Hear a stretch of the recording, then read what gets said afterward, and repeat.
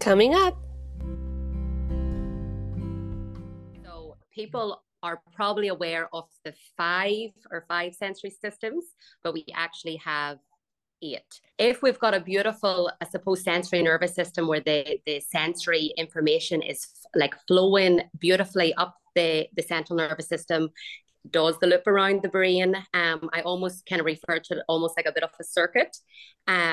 It goes up around the brain and it just flows beautifully. Then, as I say, your body generally is receiving the sensory information, processing it, and being able to respond to it appropriately.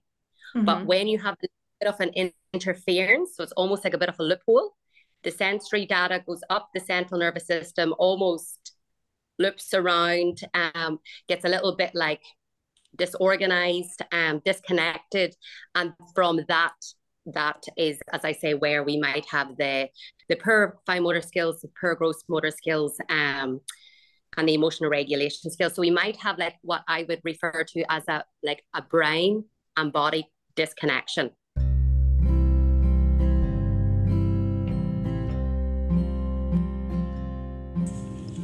We have a special offer for our Munch Bunch listeners. To book a virtual consult with Megan, she's offering a discount of $25 off.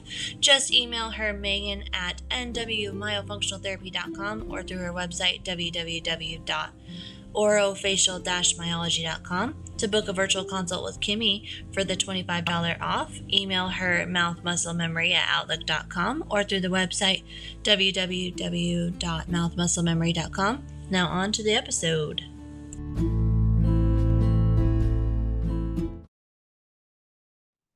Hi, everyone. Welcome to the Munch Bunch podcast. It's Kimi Nishimoto and Megan Van Noy. Hello. And today we have our friend Claire Joyce from Down Under. She is an occupational therapist in the Sydney, Australia region. And you also may have seen that she just wrote a book for children with sensory issues called How Does Your Body Feel? So, Claire, tell us a little bit about what you do, like who is your target audience for your books, and also like what kind of got you into your field. Well, thank you so much, Kimmy and Megan, for having me on today. So nice to catch up. Because I obviously follow you both on Instagram, so I'm big Instagram fan. But yeah, so my name is Claire Joyce, and I am a pediatric occupational therapist working in Sydney, Australia. I have always worked in the area of pediatrics since I graduated in 2009. And my love for pediatrics has just grew over the years of working with children. I have, as you mentioned, just recently created a little resource called How Does Your Body Feel, which probably has been inspired by my own children. So I became a mummy 5 years ago to my first little boy, Patrick. And then 15 months later, I had another little boy, Lachlan. I entered into motherhood thinking I was probably well equipped with my pediatric background, probably naively thinking that I was pretty prepared. Oh, yeah, been there. And boy, was I wrong. I always think, look, they have definitely been sent to me to teach me many things, but basically, my second little boy is very fiery, very explosive. He's a big reactor. So I have always worked with children who had emotional regulation difficulties, but now that I experience it firsthand, to be honest, I was probably, I personally have struggled myself as a mother. And that's obviously with my background, pediatric knowledge. So it's from there, I suppose, my passion for obviously helping families and helping children has definitely significantly increased. Obviously, I was always very passionate, but because I experience it firsthand now, um, I, to be honest, it's probably just absolutely changed the way that I now work. And I'm very passionate, as I say, about helping families. So I do use a lot of curriculums and other like evidence-based practices in my therapy sessions. However, also applying the same curriculums and I suppose practices with my own children, I seen how much they struggled as well to fully relate to the curriculums that we use. So that just led me on to creating the books. So the books are a little resource that any child can use. So all children can absolutely benefit from reading the books. But they probably are a resource that I have created to particularly help those children who really struggle with the emotional difficulties. The imagery throughout the books are very simple. They're beautiful, they're colorful. I find that a lot of these little ones are visual learners. So as I say, they relate to the pictures. And then from that, when we are having like episodes of emotional outbursts, I find that they almost recall the image, and then that's what kind of brings on the memory of what to do. So yes, that is a little bit about why, I suppose why I'm so passionate. It definitely has been inspired from my own children and the challenges that I have also personally experienced as a parent now. So I trying to do my best, like everyone else, try to share information through social medias. I'm mindful that so many people are also without like access to therapies. Those families in particular would probably benefit from the likes of the books, and obviously information that's shared through social media is just to try to give them something as well when they don't have access to seeing a therapist. Yeah. Thank you for sharing your story and also like being real, because like it's not easy to be the parent of a kid who has a hard time regulating their emotions. I don't have children, but I've worked with kids like that. And I'm always giving props to those parents because it is hard. It's intense. Yeah, it's really hard. And even coming from, so I laugh when you're like, yeah, I thought I would have everything under control. I knew what to do. I know how babies work. I know how pacifiers work. I know how, breastfeeding works, right? And then obviously everybody knows my toddler, Isabel. And it's been like a big cosmic joke that like my baby couldn't breastfeed because I had milk production issues, and my baby's favorite thing in the entire world is her pacifier, and she triple fists her pacifier, and Kimmy knows that. Like she's triple fisting. She's got like several in her hands, one in her mouth, and then she loves her bottle, right? And she just like, and I know all these things, right? And then it's like your own kid and your own mom heart, and you're like, okay, like I know this is actually a bigger struggle for me to have to like implement these things than it is going to be for her, because kids are resilient, right? And then, you layer that on, I'm very blessed with Isabel's temperament, and I know that. But I have nieces and nephews. I've had patients who don't have the same temperament, and, being able to emotionally regulate is so hard. Oh, absolutely. And as you've absolutely said as well, to be honest, when you have your own children as well, like the rule book just goes out the window. Oh yeah. So everything that I have preached before, I have definitely been guilty. I put my hand up that probably also before children, I would have give pages upon pages of exercises to do, and just do therapy sessions every day. And now when I have my own children, I just say, oh my goodness. So as I say, it's definitely changed the way I am now, as I say, practice as an occupational therapist. But similar to that, like screen time, All of the things that I say, don't do, we're all guilty of it. We do it. And I've used the pacifiers and the bottles. And yeah, it's, look, at the end of the day, we all can only do our best. And you can only do your best with what you have at that time. So,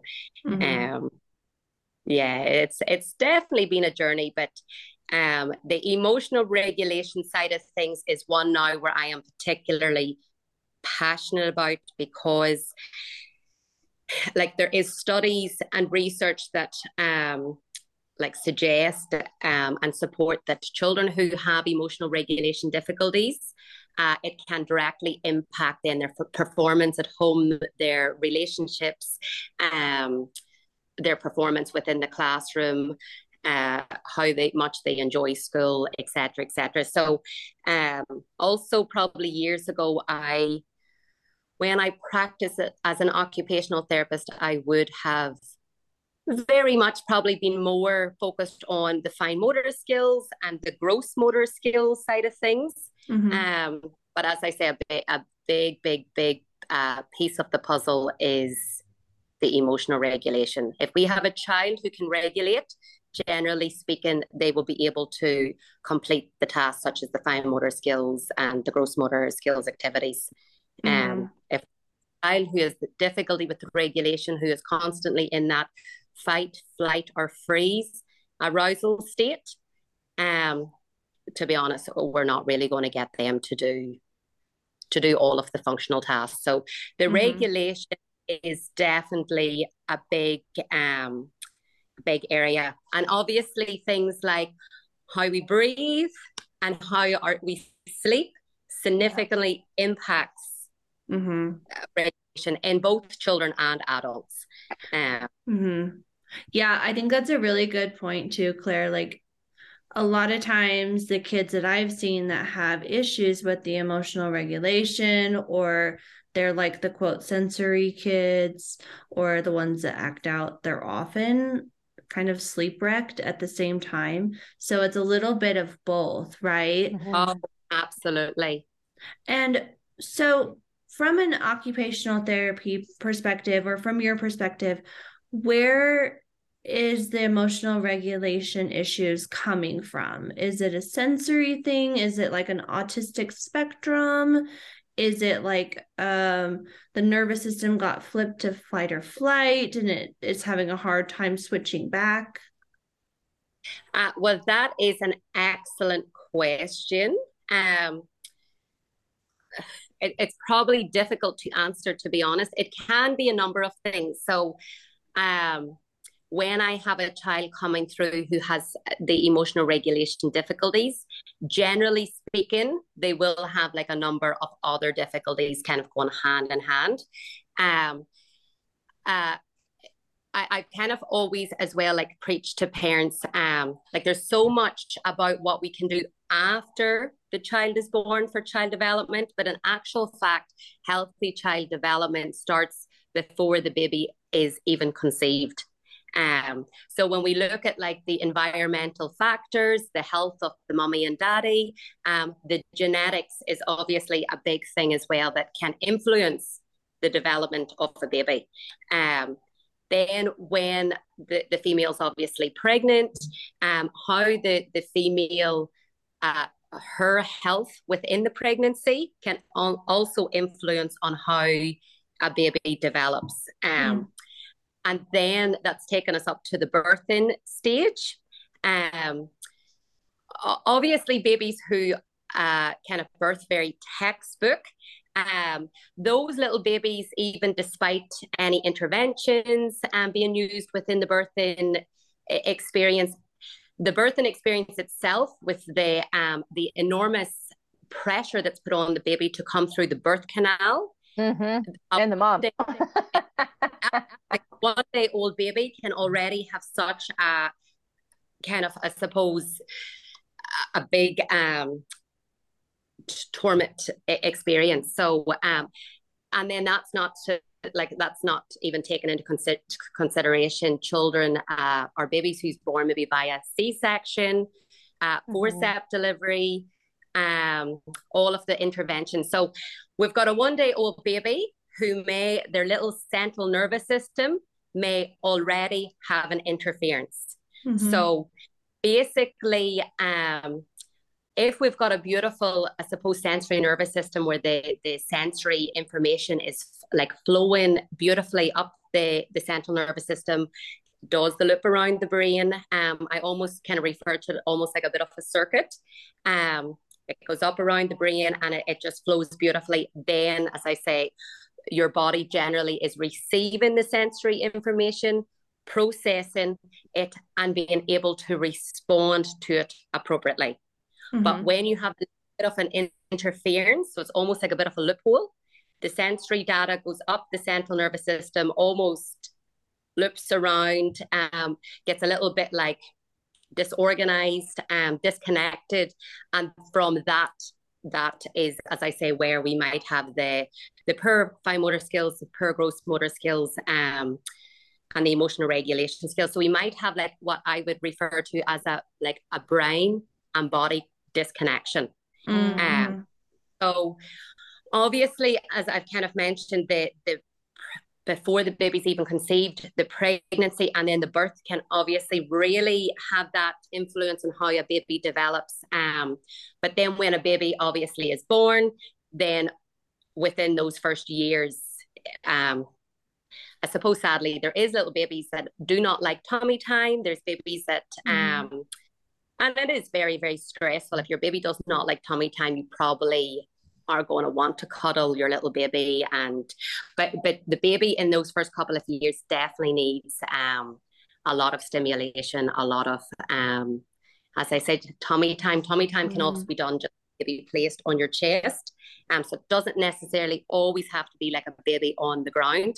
But the first couple of years can really also influence how a baby develops. But as I say, look, we don't know what the cause is. And as I say, as an occupational therapist with my own children, I thought I had ticked all of those boxes. And it is just, as I say, like at the end of the day, all children are different, all children are unique. And it's more about now supporting children to know how to improve their little skills and also like manage. So there's a lot of adults as well who could most likely be on the spectrum who have never been diagnosed. So we have a higher rate of diagnosis now, and that's probably due to like people are more aware, or diagnosis is significantly improved. But the emotional regulation difficulties that definitely can fall under the spectrum.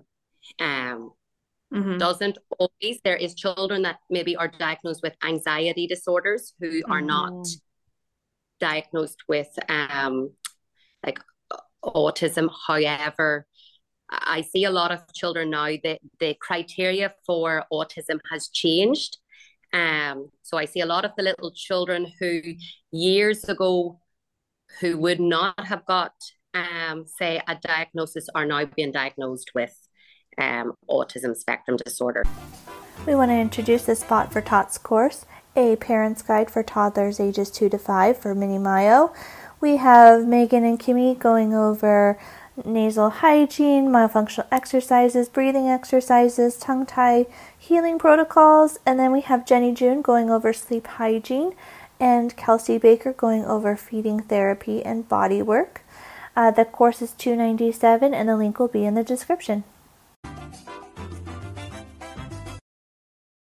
When you were talking about the circuit, that was really interesting. I was just thinking about that. Like I went to Italy this summer, and if I used the stove while the oven was on, it would go on the fritz and I'd have to walk down 3 flights of stairs and turn the breaker on and off every time I cooked.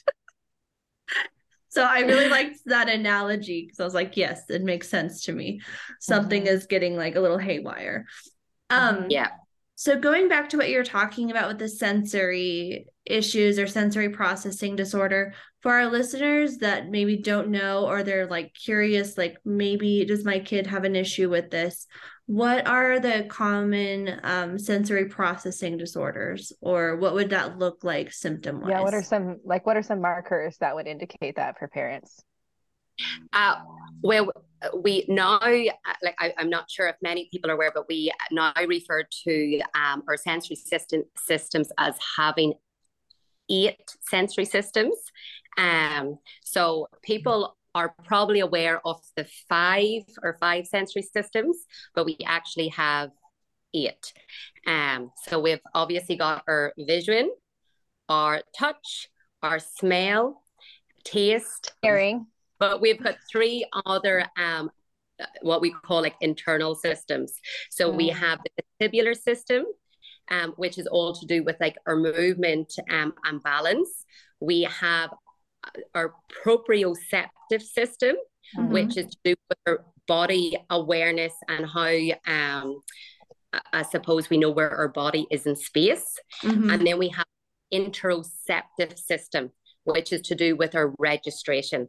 So it's basically how we register what the internal organs are doing. So that can be things like, do we know if we need a drink? Do we know if we're hungry? Whether there is children necessarily that have poor interoceptive awareness, so they will not be able to feel pain. They mightn't react to pain the same as another child. They mightn't be able to be aware of hot and cold. So that's the interoceptive system, whether we need to use the toilet. So as I say, those children will have difficulty with that area, but I'll just quickly run through.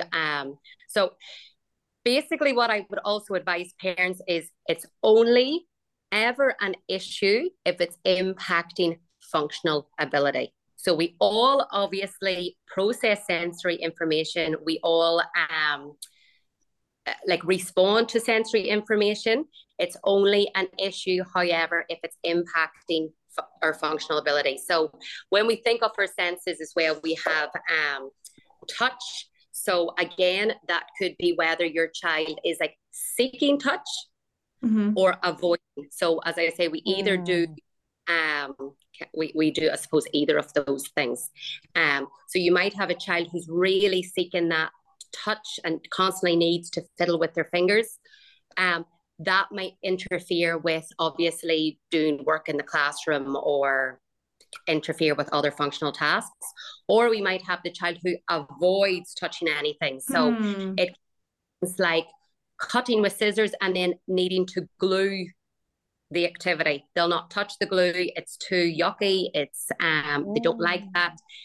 It could be the same as water. Some children love water. Some children dislike water. Some children will seek water play to maybe the extent it could be dangerous, where they might turn on water, the taps in the bathroom and play. And then, as I say, the bathroom could be flooded. I have seen that happen before. Or we could the other extreme as well, where children dislike water and then they will not take a shower, will not bath, will not wash their face, will not brush their teeth, etc., etc. So as I say, if it interferes with what we need to do in our everyday life, that's when it is I suppose a problem. Similarly, so as I say, we've got taste, we've got children who actually eat a lot, and then we've got the children who are really fussy eaters. So that, as I say, is bringing it back to the taste, the oral kind of sensory system, where the children are become avoidant of eating. So it's usually more a problem when the child will not eat. So those children as well will typically see that if they do eat foods, they'll typically be like your white carby food, your chicken nugget, white bread. So obviously that can also impact in their diet and their nutrition. And it's obviously very stressful on families as well, because they usually then can't usually eat out, go to different family functions. Even they'll have to send like lunchbox to schools, and it will be food such as the chicken nuggets and the white bread sandwich. We have the noise, hearing. So we'll have children who will seek noise. So I have worked with lots of children who will seek noise by maybe making like high pitched squeals, and that will just again interfere with kind of home life, because it can be quite high. Their performance in the classroom, like, to be honest, the high pitched noise can be quite unpleasant for other people. But they're seeking that loud noise because it actually regulates their body. But then, as I say, on the other hand, we'll have children then who will dislike noises, loud noises. They will, I suppose they might not go to birthday parties. They might not want to go to school. They might not, like the hair dryer, the hand dryers in the toilets. So because of that, then they'll become avoidant. So as I said, that is that one. And then we have the smell. So similar, to be honest, smell is probably one I don't necessarily see too often. Children generally will dislike smells, which might then cross over into their meal times and eating, so they'll avoid certain foods. Or they might seek smells where they'll enjoy a smell. But generally speaking, we can manage that well. But I suppose if there is like quite a if they don't like a certain smell, it can also impact with entering into particular environments. Again, maybe the classroom, or like a canteen, maybe with the smell of food. And then also we've got the sight. So again, we can get very visually distracted. Children within a classroom, if we have all of the beautiful wall displays, we'd be very visually distracted, so it can impact attention and how a child performs in the classroom. Or as I say, you'll have the other, where a child will seek visual stimulation and enjoy flashing lights or hold things very, very close to their eyes. Again, interfering with what we need to do every day. And then, as I say, we've got the three other big, larger systems, the internal systems. So we have the vestibular system, which is to do with movement and balance. Typically speaking, I will see little children who really seek movement. So these are the children who are constantly on the go. They are seeking that movement, lots of vestibular stimulation. They will do things like jumping off the sofas, swinging on chairs. A lot of the time, probably very unsafe play. They're usually the thrill seekers. They really just crave that movement. So that can obviously interfere with performance in the classroom when we have children who are constantly moving their bodies. It can also interfere with relationships and interactions, because they're generally also in other people's spaces. They lack the control of their body. But on the other, as I say, hand, we have the children who avoid movement. So they will not want to climb at the play parks. They'll not enjoy the swings. They might be very static, that they will sit on their mummy's knee when they're at a play park. So it will interfere with their play, if that makes sense. Absolutely. They do their body to what we would expect, like say, a typical child to do. We've also got the proprioceptive system, which is to do with how we move our body, our awareness of where our body is in space. Usually we'll find these little ones with poor proprioceptive awareness presenting as very clumsy, trip over things, knock into people, again, being in other people's space. This can also interfere with how they perform in sports. They're usually quite uncoordinated as well, because they're not in that feedback through their muscles and joints to be aware of how they're moving their body, if that makes sense. And then, as I say, we'll also typically see these ones maybe seeking it as well. So you can be a little bit of both as well within each sensory system. So we usually have seeking or avoiding, or we might have a little bit of both as well. Sensory processing as well can very much depend on how we are on the day. And as I say, like, it just changes and fluctuates every day. So that also can really depend on how well we sleep at night, how well we've eaten that day, all of these other factors that will influence on how we're going to receive the sensory input on that day to process it. And then we've got the interoceptive system. So again, as I've mentioned, little ones, when I have seen with poor interoception, usually as well have difficulties with the emotional regulation because they are a little bit out of sync. They're not being fully aware of how their body is feeling. They're just having these big reactions, but they're not understanding, I suppose, like the physical sensation versus what we can do. We'll also see a lot of these wee ones not drinking throughout the day because they are unaware that their body is thirsty. They will not, because they are not hungry. They might have a lot of accidents at the toilet because they're not registering that they need to urinate or have a bowel movement. Or you might have little ones who will use the toilet a lot because they're aware that they have low registration, so then they're being extra cautious, if that makes sense. There'll be the little ones as well who will have difficulty differentiating between hot and cold. So I'll see a lot of these little ones as well are at risk of burns, because they literally could touch something like a hot surface and not register that it is hot. So it can interfere as well, even in terms of weather. So if we have beautiful warm weather, you'll see maybe these little ones dressed with long sleeves, long clothes, long pants, if that's what their preference of clothes is. But similar, if it's very, very hot weather, if it's very, very cold weather, then they could be in the opposite. If they've got a preference to wearing shorts and short sleeves, then as I say, this is what, so it's, I suppose, how your body registers and makes sense of the sensory data it receives.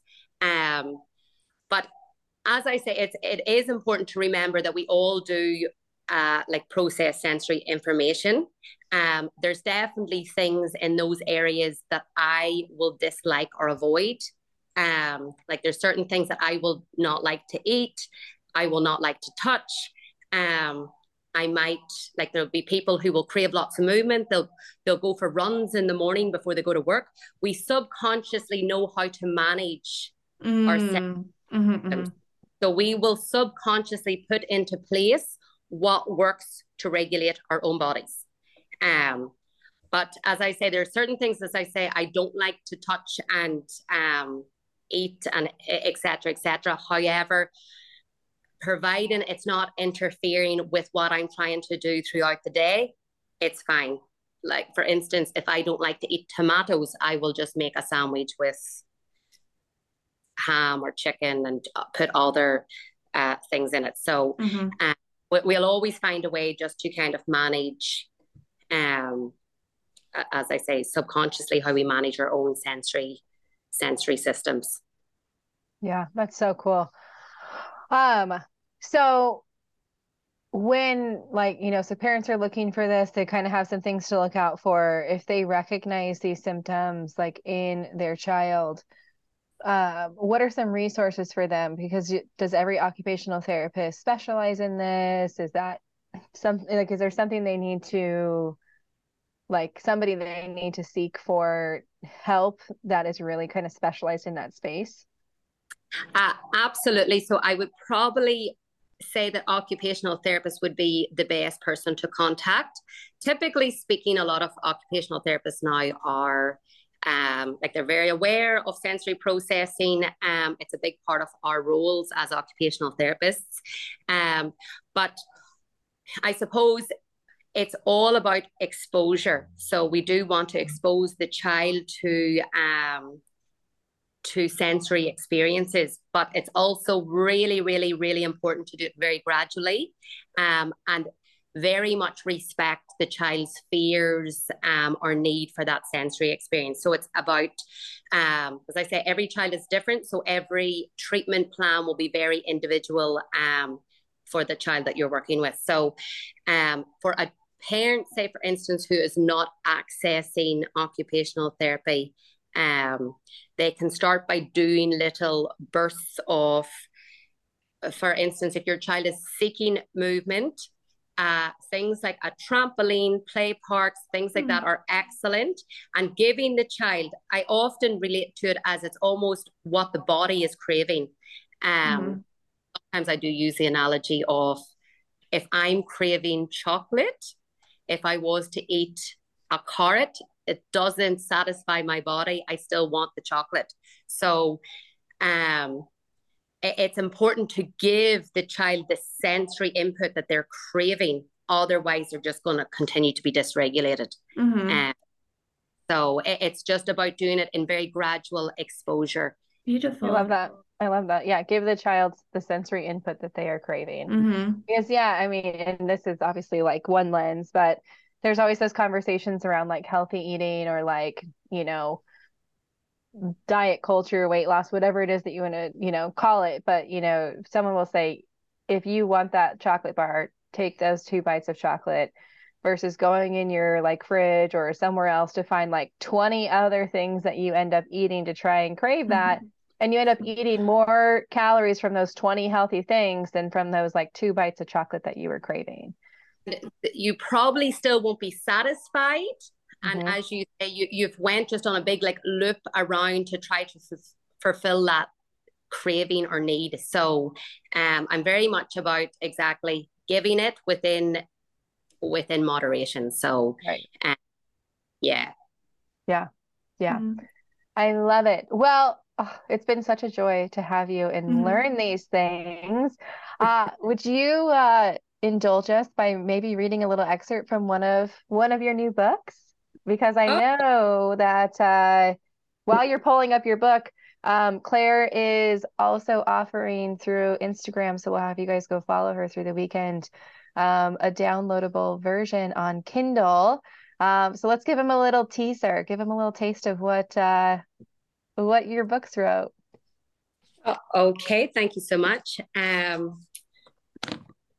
So as I've mentioned, the books talk about the emotions and some of the regulation tools to use. So I've got this little one on feeling sad. So I'll read this one. So I'll hold this up. So when my body feels sad, then my body feels glum. When my body feels miserable, then my body feels numb. My heart feels like it's hurting and tears trickle down my face. My body feels lost and lonely, and I feel really out of place. My head feels very busy, and my stomach can churn too. My body sometimes feels sleepy when my thoughts are grey and blue. I try to remember to stop and reflect and bring focus to my mood. What is making my body feel sad, and what could make it feel good? I love that. That's so cute. Yeah, it's so sweet and just kind of really breaks it down. Obviously, like it flows really well together. I think that's so cool. Yeah, they are. I have been using these, to be honest, in my therapy sessions for the last 3 months. So they have been trial and tested, but children appear to relate well to them. So I just have then, as I say, lots of regulation tools, and they're very simple and realistic for parents to implement at home. So I find children definitely learn from the books, but also parents have reported that they have learned from the books as well, because in times when they're experiencing those big emotions, sometimes we don't know what to do. So or back to the book, they can offer those regulation tools. That's really cool. I love that. I love that. I was like having kind of like a hard day where I felt like just like overwhelmed. And when you read that beginning part, I just wanted to cry.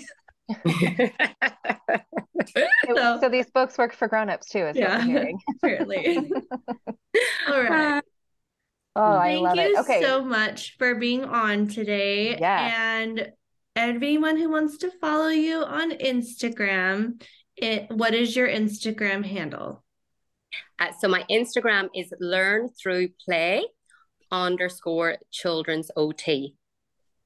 Okay, great. Perfect. And we'll bring that into, and if people want to purchase your books, where can they find them? So they will be, as I say, going up on Kindle. I will share the link as well on my own Instagram. But they are up on Kindle at the moment, but I will be running that free 5-day download commencing on Monday. But I'll put all of the instructions on Instagram, but basically just searching how does your body feel should bring up the box set. So awesome. Yeah. I feel like that would be so great for Isabel too, as we are heading into the toddler years, and we're working on our emotional regulation ourselves. And one of the things as well from becoming a parent, I've realized I need to, from a personal experience, as a parent, it's really important to manage our own emotions. Mm-hmm. So often, even when I'm reading these books to say, for instance, my own children, it is a nice reminder for myself where I reflect as well and think, I need to practice what I preach. Mhm. So, as I Mhm. say, look, all of the strategies are obviously for children, adults. They are occupational therapy strategies. I have referred as well to curriculums that have been used in occupational therapy. They are very subtle. So, an occupational therapist would be aware of the curriculums, but as I say, they're completely relatable to all families. You don't need to be attending occupational therapy to be aware of any curriculums or specific strategies as such. So they're very relatable books. They're very, as I say, realistic strategies to implement at home. But yes, they're definitely a nice reminder. And I have got a lot of nice feedback. So yeah, I hope, as I say, you enjoy them. Yes, thank you for sharing. And we will definitely repost and share links in the description for the box set and also how to contact you if needed. And everybody, you know where to find us on Instagram at the Munch Bunch Podcast. You can watch episodes on Spotify. You can listen to us on Anchor, Apple, or watch on YouTube. And we will definitely link you in the description as well. And thank you for sharing your perspective because this is Yeah. a new sort of thing that we haven't Yeah. talked about yet. So thank you for sharing it with us. Yeah, Oh, and I think it was so cool to hear that there's 3 more sensory that because I would have never I didn't know that. So but I like could think of like my niece having struggles knowing when she has to go potty and so some of these things has been so interesting to make connections to like not just my own daughter but the people I know in my life too. So thank you so much for sharing. Yes, thank you. well, thank you so much for having me. And yes, I will look forward to seeing the podcast go live. I'll have to watch. All right, we'll catch you guys for our next episode. Remember, they release every Monday. If you want to follow us personally on Instagram, you can catch Kimmy at Mouth Muscle Memory. You can catch me at NWMFT. And we will keep sharing all the information from all over the world. Yeah. All right. Bye.